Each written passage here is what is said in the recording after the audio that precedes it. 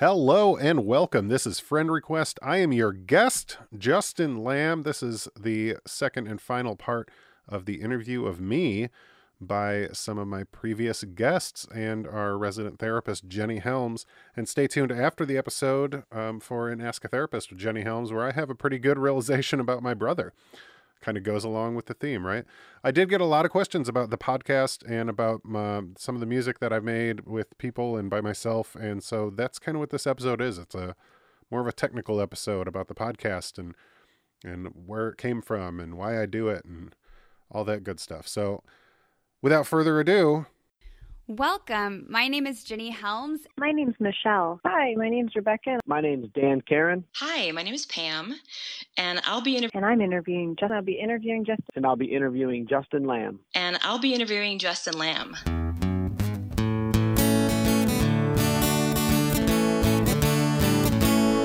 Yeah, well, let's get right into it. So, actually, what you were just talking about is a good segue for one of the questions I have at the top of my list for things I wanted to ask you. ooh, When you first mentioned that you were up for getting interviewed, you mentioned that you had some reservations, and one of them was that the person interviewing you not asking the right questions.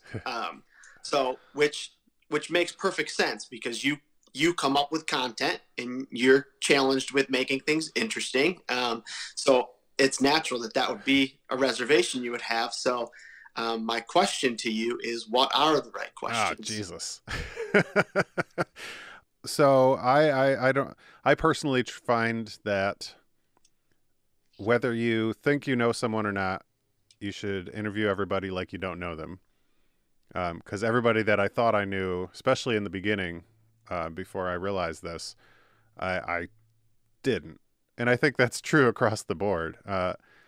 So the thing that's happened and the thing that why I'm doing a bunch of these and I think it's going to work out best is, like I said, I think people are coming from the approach of like how they know you. And it's a natural thing to do, right?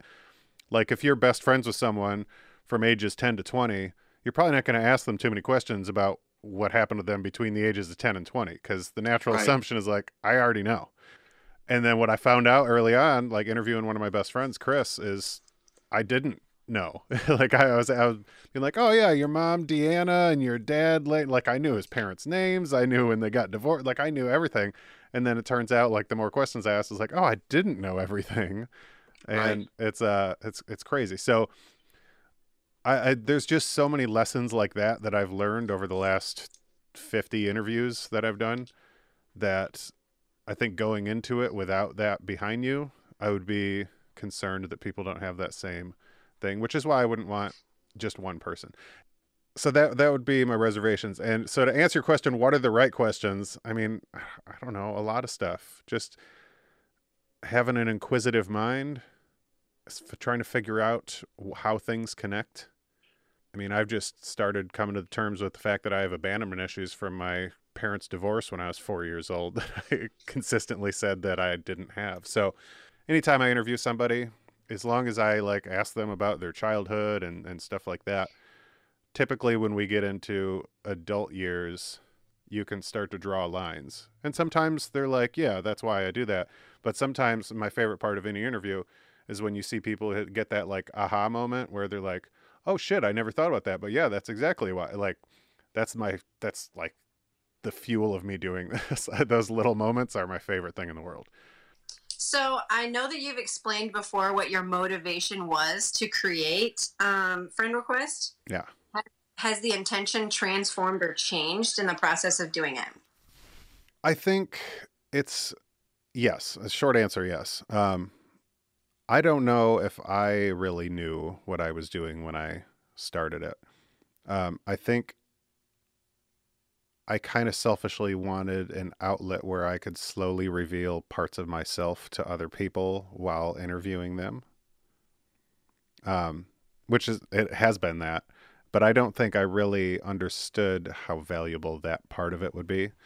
Not to use the same phrase again, but it's been a double-edged sword because it's been really great to get to know people. And I love the interview, especially when I'm in person. This part kind of sucks a little, but I love the interview and I love the getting to know people on a level that I definitely didn't, and most people that know them don't know them on that level. But then there's the kind of the fallout of it, where just because they did that interview and just because I know that about them doesn't mean A, that they know anything about me, and then B, that all of a sudden, like, we're not hanging out every weekend now. Like this, and it has rekindled some friendships that I've had in the past, which has been great, and I'm very thankful for that. But there hasn't been any sort of like side aspect where it's been like, oh yeah, so now we're best friends, which is funny because I think part of me assumed that would happen to some degree. Not like that we would hang out every weekend, but when you get to know people. And there's some people, the other thing is there's some people I don't really care for. I don't wish them ill will, but like getting to know them more really kind of sealed the deal on some of that. No, I totally get it. When you work with someone, especially, you spend a lot of time with that person, but sometimes you never get past surface value. Yeah. And then you actually start seeing your heart and you're like, I'm not really fond of that. Yeah. And then you share the same jokes or you share the same environment. When you remove that environment, you really see someone's character, and then you're like, I'm just not a fan of you. Yeah, today's climate is perfect for identifying that as well. When you interview people for this podcast, do you ever have material that's just so fucking awkward that you just can't use it? You're just like, what is even happening? I have interviews that are awkward. One I didn't release because the guy called me before I could even edit it and was like, I don't want to do this. And I was like, okay, cool. Wow. And I was so starved for interviews because this was the end of the first season and like one of the reasons I ended the season. So I was like, I can't not use this. And then he was like, don't use that. I was like, all right. But I mean, I the thing with awkwardness with the interviews is just really when those moments come up that it's an uncomfortable subject. And I mean, I've kind of faced this myself, right? So I was all gung-ho, like, I want to talk about being sexually abused. And then I started talking about, I'm doing EMDR therapy right now. And specifically like starting with that event. And then I was like, oh, I can't talk about this yet. Cause I mean, like I can, and like, and especially when I share that moment with someone like you and like, then it's a lot more comfortable to talk about. But when I start diving into it, like in a therapy session, I'm like, oh, so I am not okay with this yet. And I've seen that on the other side of the table. And obviously it's more difficult to gauge like via FaceTime, but when I was sitting down with people in person, like, wow. So it's just, as an interviewer, I want to kind of push a little. Yeah. But at the same time, I'm like, I'm not here to like make you have a breakdown so I can like record a fucking podcast episode. So right.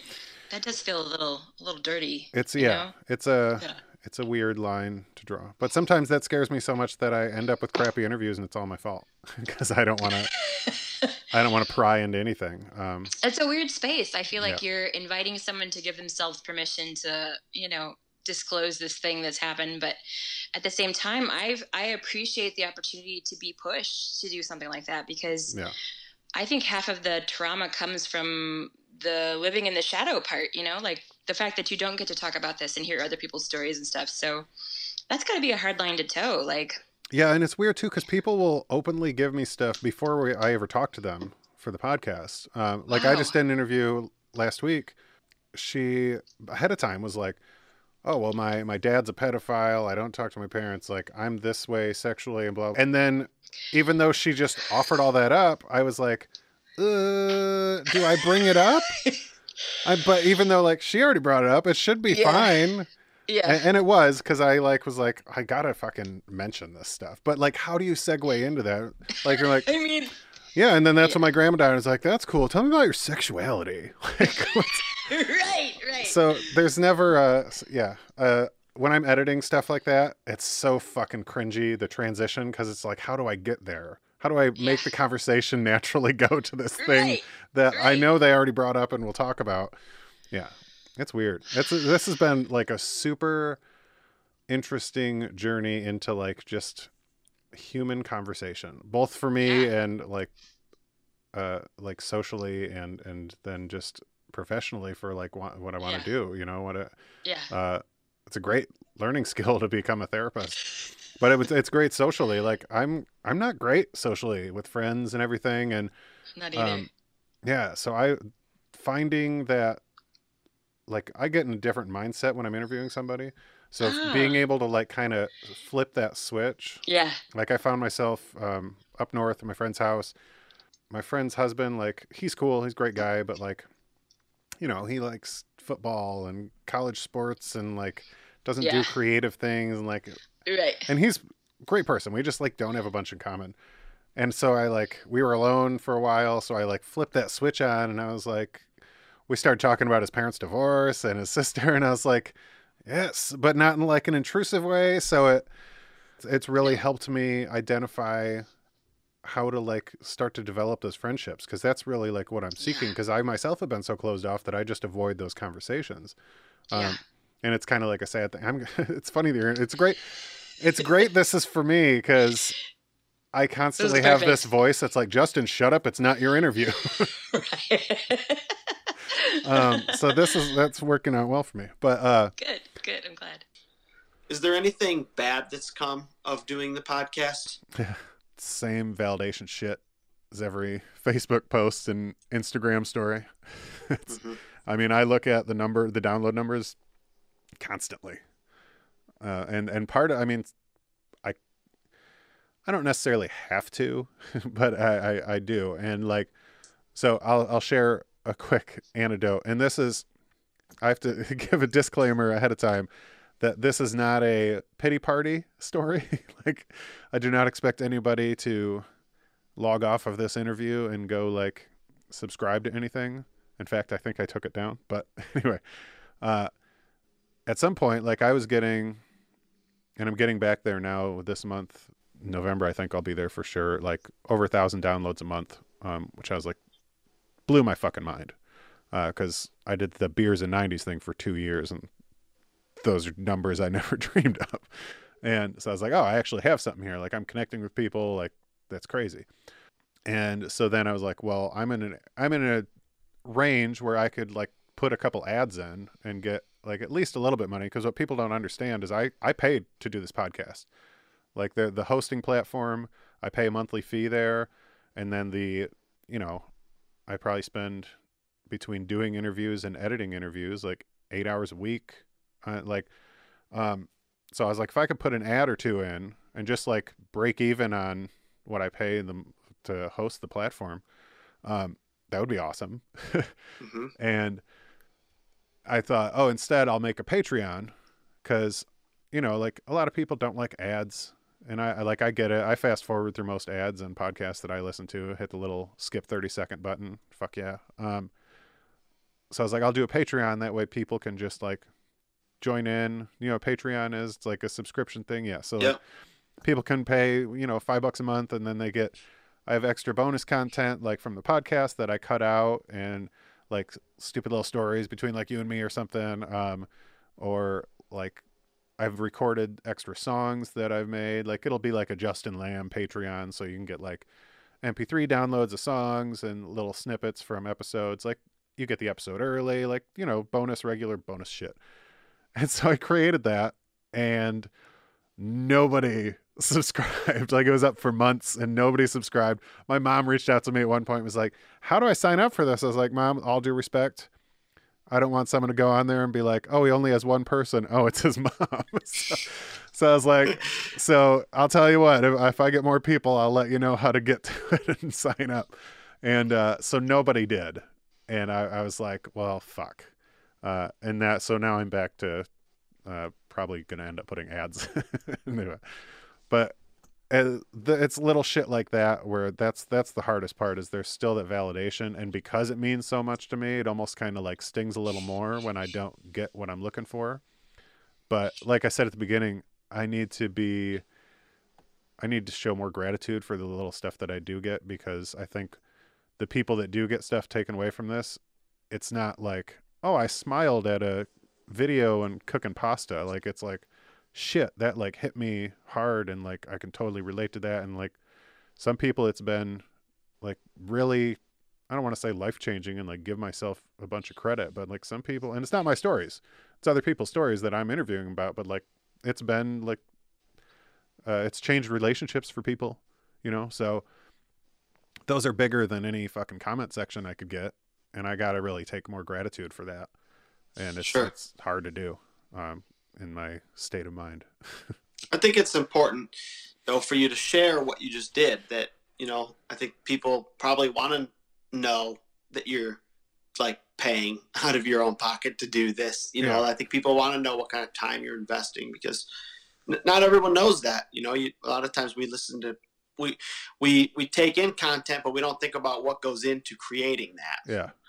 And how someone gets to that point. You know, I mean, just editing a conversation alone has to be somewhat daunting. Yeah, it's time consuming. If we talk for an hour, I'm listening to that thing for 2 hours editing it. Right. Yeah, no, I do think about that. Yeah. But I don't think that everyone always thinks about those sides of things. I think it's good to share that with people. Yeah. It's funny that it kind of ties into, I did an interview with this girl, Leslie, who I went to high school with, but we never met. We figured out that we'd never met before. But I was in Indianapolis, and that's where she lives. And like, my buddy said, "Hey, my friend Leslie lives there. You know her from high school?" I was like, "No, I don't."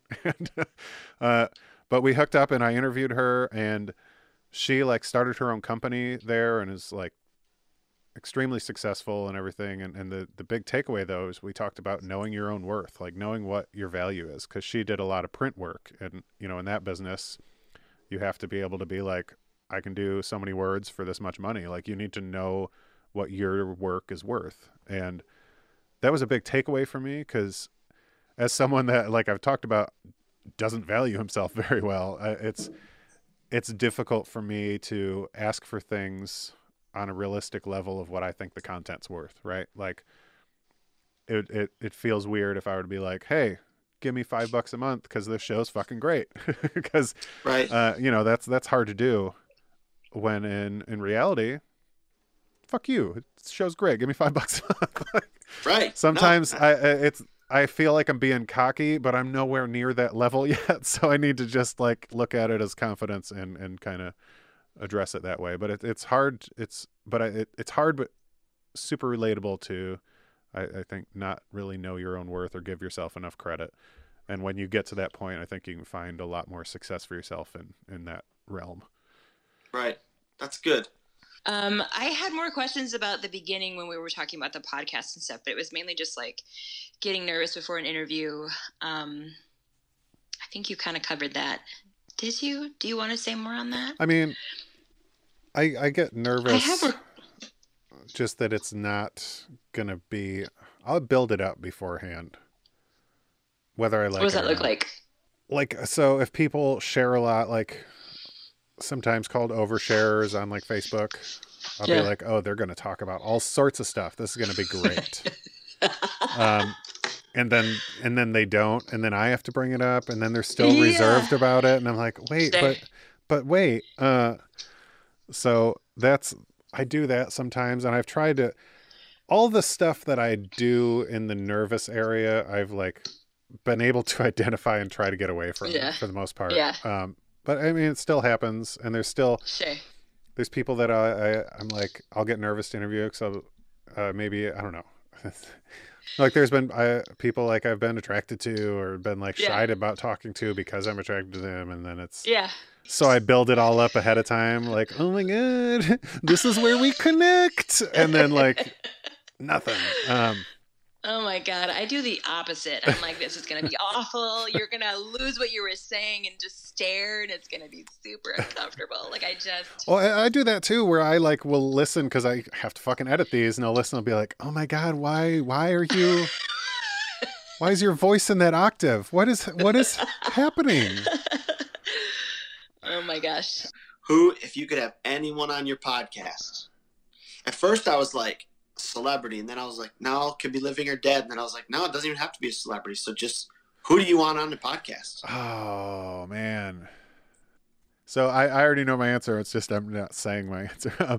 Initially when you said that, I was like, oh, Dax Shepard, but then when you said doesn't have to be a celebrity, living or dead, and I was like, oh, my immediate thought was my dad. Oh, that's great. Yeah, but there's obviously caveats there. It would have to be like a well-minded, sober version of himself. Like, if I interviewed my dad fucking 7 years ago, he'd think I was Adam or something. So it just wouldn't really work. Right. But yeah, so that's a wonderful answer. Yeah, I've been thinking about that a lot lately, about reaching out to my aunts and not necessarily interviewing them, like not for the podcast at least for any reason, but just to like find out more about my dad, just as like a kid, 20-year-old, the years that I know nothing about. Because yeah, it's fun to see the things that, like, I've inherited a lot of things physically, right? But I, be fun to find out more. Absolutely. We'll see. That's really cool. That's a great answer, and that's an interesting thing to think about. Learning more about our parents, is who they were before they were our parents. Yeah, it's funny. That's really good. That's a good answer. Thanks. Yeah, my mom just texted me today. She's going through like her storage unit. She was like texting me pictures of like old detentions and suspensions that I got. She was like, "Do you want me to keep these?" And I was like, I don't know. There was a part of me that was like, maybe like my son's son or something will want to know more about who I was. But then I was like, I also just don't want to hang on to these things that what grandpappy get detention for? Yeah. Right. I'm like, also probably just kind of a little bit egotistical to think that someone's going to even care about that in 2 generations. Yeah. Most people don't. That's the biggest thing I constantly have in the back of my head, is like my personal legacy. Mm-hmm. I know. Try to create this narrative. Yeah. I want something that someone will find in 200 years and I'll still be relevant. Right. Yeah. Stupid. I think that every time I go to a cemetery, I look and I'm like, like, it's so weird to think about, like, all of these people are like essentially forgotten in like 2 generations, sometimes 3. It's sad. Oh yeah. You know how many fucking bathrooms I've drunkenly carved my initials into the wall while taking a piss? So I'm like, these are going to be here forever. People will know my name. Fucking stupid. They will love to know that I was in this bathroom. So when did you fall in love with music? Ooh, Lion King. When the Lion King came out. I loved the Lion King soundtrack. It was embarrassingly my first CD. I like to say my first CD was Bob Seger because it was my second CD, but let's be honest. My first CD was the Lion King soundtrack. Yeah, I mean, my mom's musical taste was all over the fucking board, and there was a lot of like 90s dance music happening when I was growing up. Uh-huh. And she was like all about that. Yeah. Like, I don't know if you were in Michigan when they had 93.1 DRQ. Of course. Yeah. So DRQ was. I heard it. So yeah. I must have been here.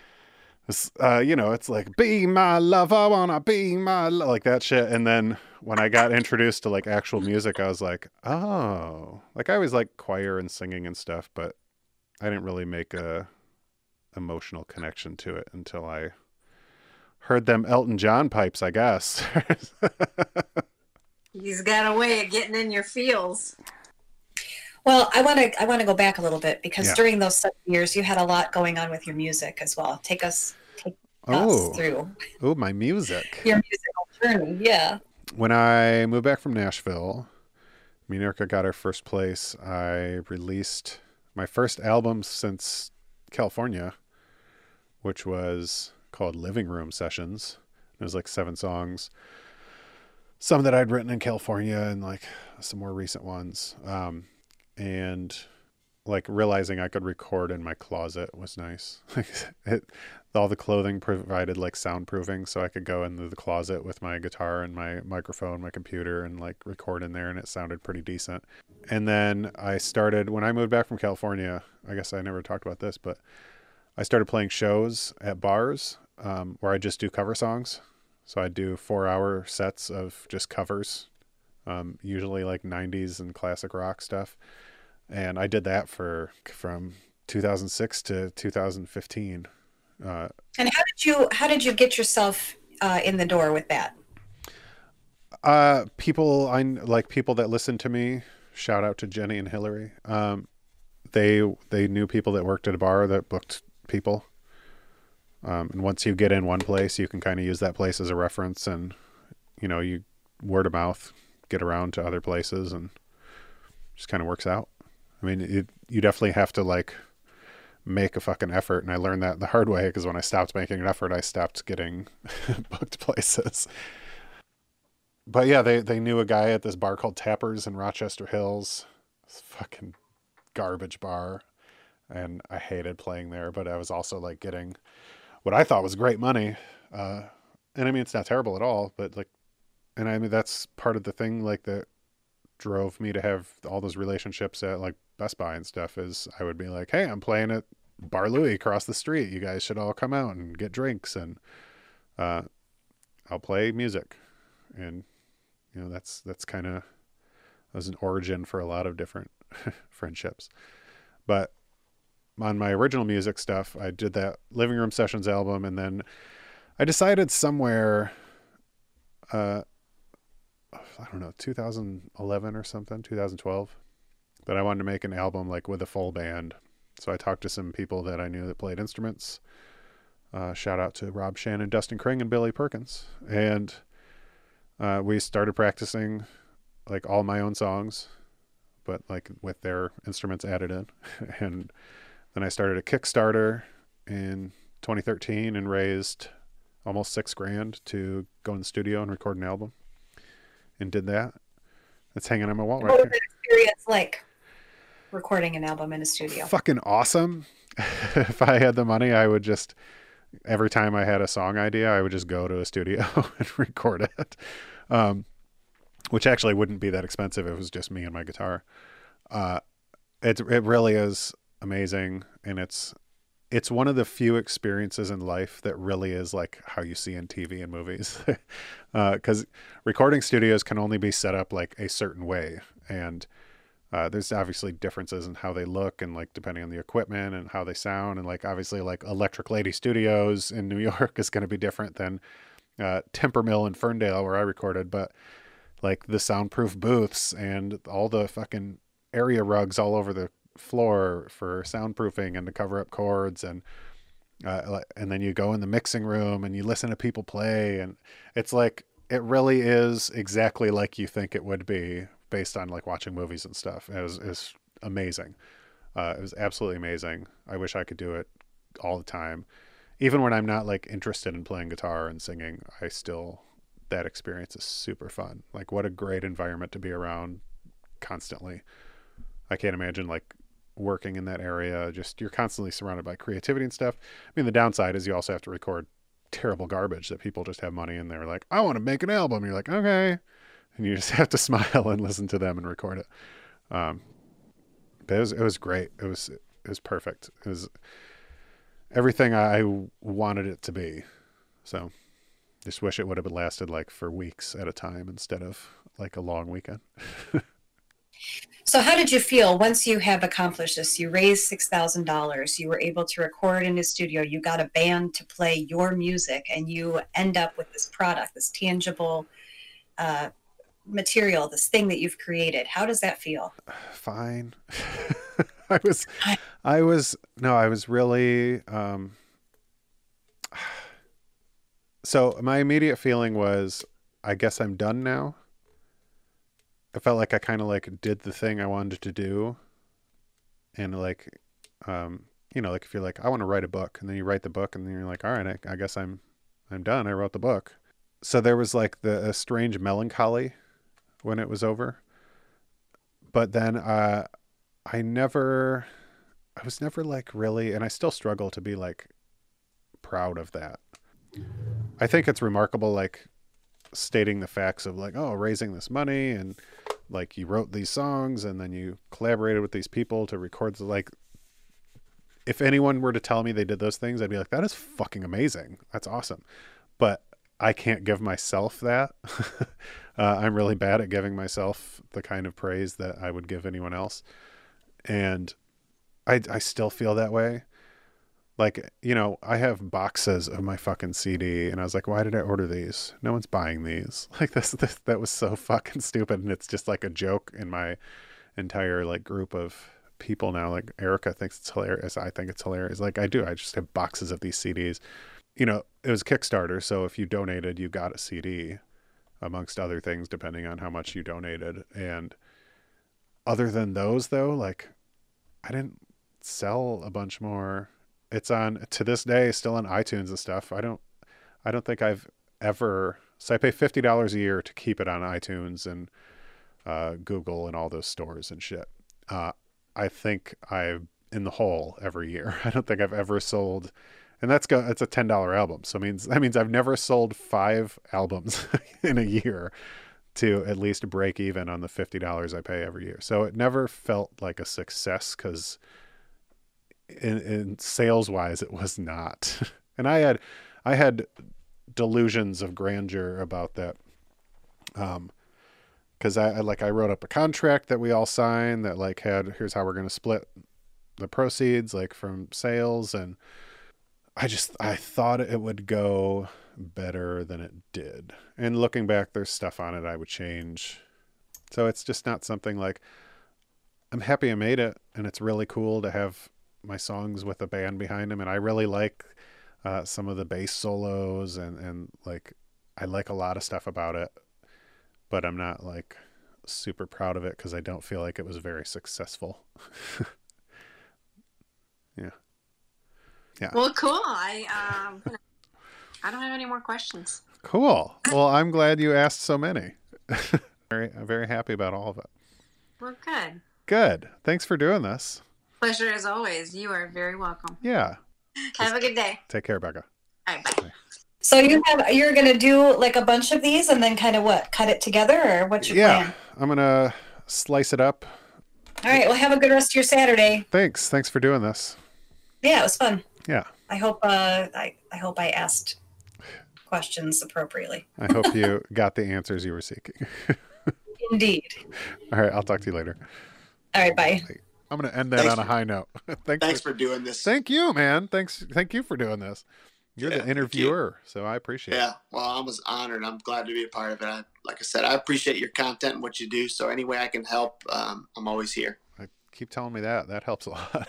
Yeah, it really does. I really do. I appreciate you saying that and listening and. Well, I mean it. Yeah. Thanks, brother. If your mom finds any toys in that storage unit, you let me know. I sure will. All right. I'll talk to you later. All right, brother. Talk to you soon. Bye. Yeah. Thanks for letting me. Yay. Yay. Thanks for taking an interest. You got it, buddy. Well, thanks, Pam. Yeah. I'll talk to you soon, hopefully. Sounds good. All right. Bye. All right, bye. All right. All right. Go to work. I will talk to you later. Go to work. Go do your job. Go do your job. I don't want to. Yeah, I know. But thank you. Always a pleasure. Yeah, always. All right, take care. I'll talk to you Friday. All right, bye, Jen. bye. Bye-bye.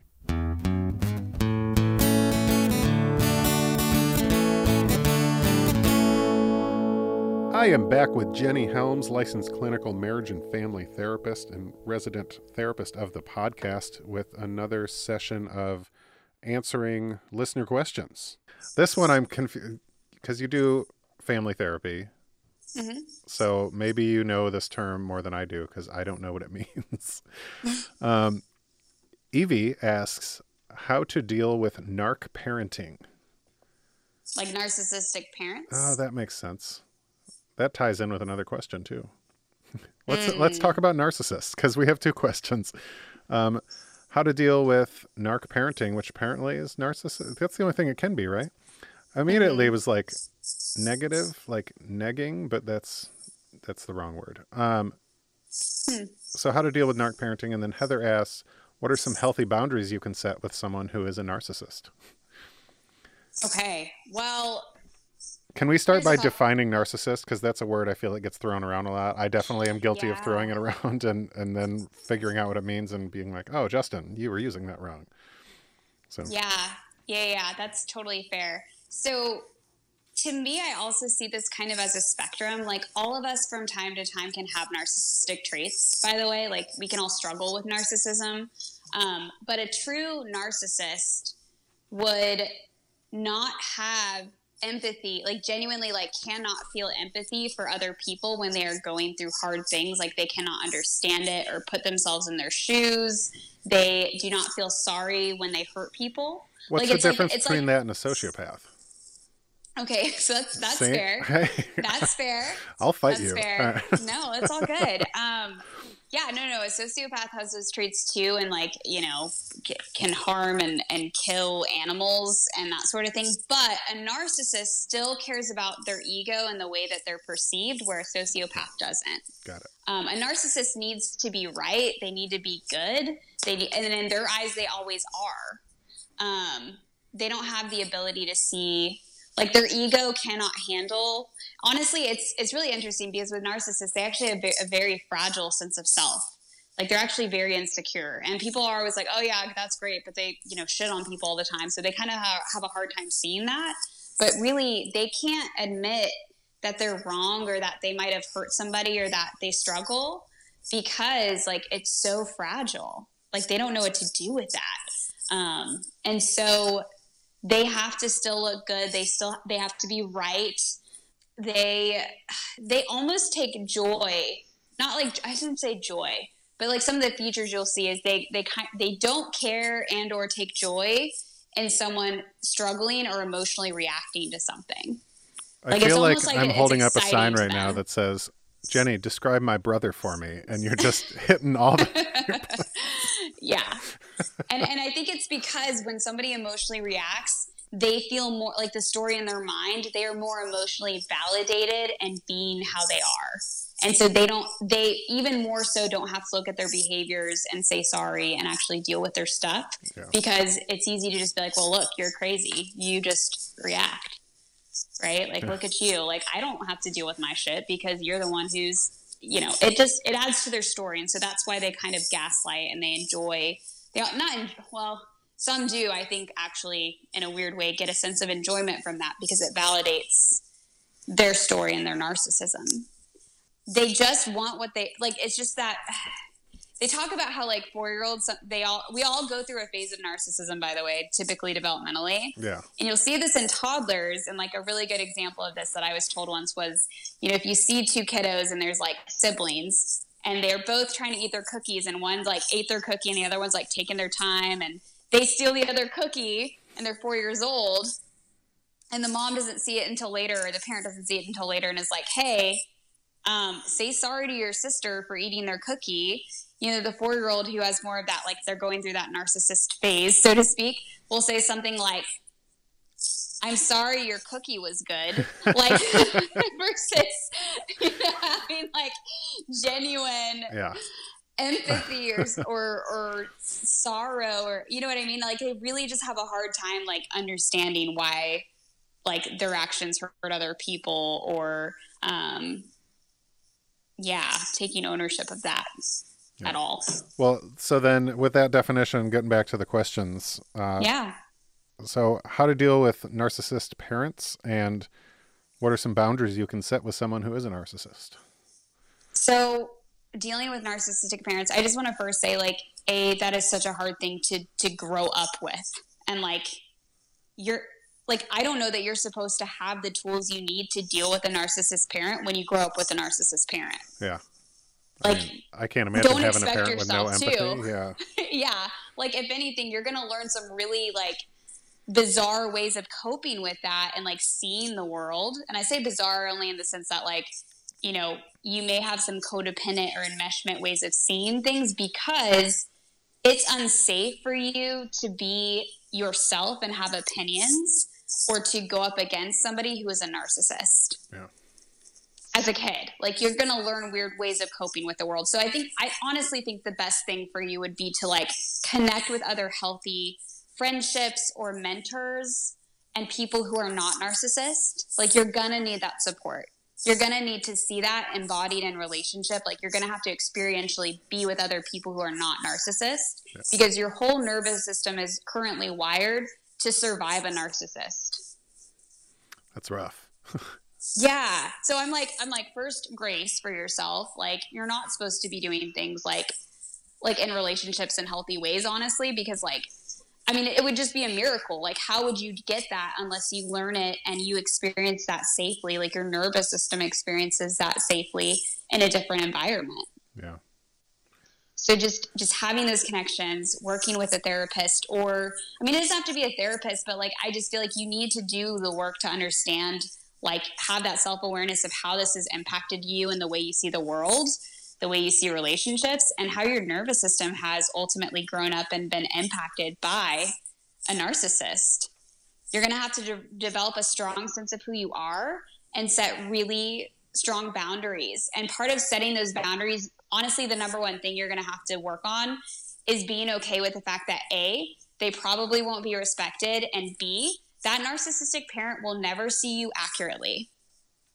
They will never see you as a good enough or a good person or the ways that you want them to see you. Yeah. If it doesn't match their story of staying a narcissist. You just have to accept that. And that sucks. Yeah. It totally, and it's kind of a similar story with like parents who are struggling with substance misuse. And I mean, there's different ways this looks with different parenting styles, but like, I know it sucks for me to say that because we all dearly want our parents to see us and like see our good hearts. We want that so bad. And I want to like say, like, I get that. And to know that you may never get that, and that has nothing to do with the fact that you have a good and beautiful heart. Yeah. So I don't know. I mean, obviously I could go down a rabbit hole with that, but I think those are the main big points that I'm like, these are really important features to recognize, to accept and to heal and to set boundaries and do that in a way where you have zero expectations that they're actually going to see you in a good light for it. Because narcissists are never excited about boundaries. They always think it's you being manipulative, or I don't know. They just make up stories about it because boundaries go against their narcissism. So yeah, just preparing yourself for that. Yeah. So you're screwed. So well, you got to be more okay with like you might just have to learn and heal and get your emotional needs met outside of that relationship, and grieve the fact that you never get to have that with your parent unless they're willing to work on that stuff. Yeah. And narcissists, they're so buried in shame. There's actually a lot of shame with narcissism that like that's kind of the biggest obstacle for them is weirdly the shame and insecurities they have that they never actually work on their shit. Yeah.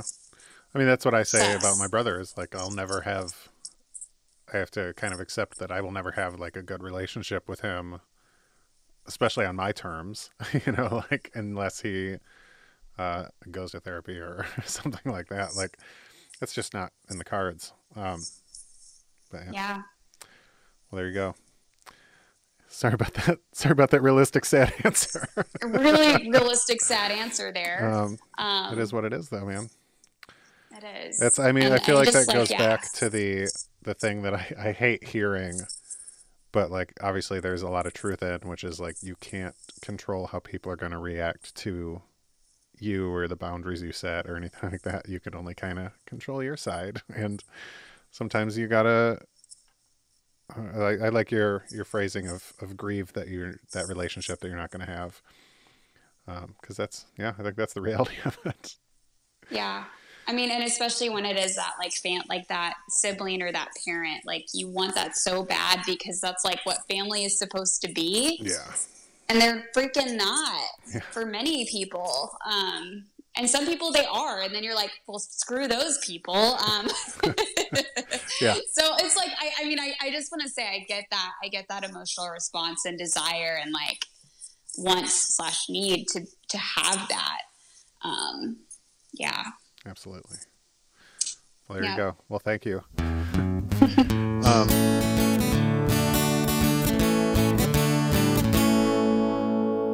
All right. That's it, guys. That's all she wrote. That is the end of my interview. You know, if I start this Patreon again, I will put all these interviews on there in their entirety because there's 12. Well, there's 14 hours of interviews, but 4 hours of that is with a friend of mine that did not want it aired. So there's 10 hours of interviews that I'll post one day maybe. But let me know if you guys want to hear that. Let me know your feedback. Hopefully the one takeaway everybody got from this is I need your feedback. I love you guys so much. Thank you for listening. Your response to episode 1 has been overwhelming and touched my heart, and I appreciate it. Thank you, thank you, thank you. We got our regular therapy episode next week, special topic, which I will not reveal yet, and then back to regular interviews. So thanks, guys. Season 2 is going great. Only 14 interviews left of this season. Isn't that crazy to think about? I counted that yesterday. All right. I will talk to you soon. I love you. Bye-bye.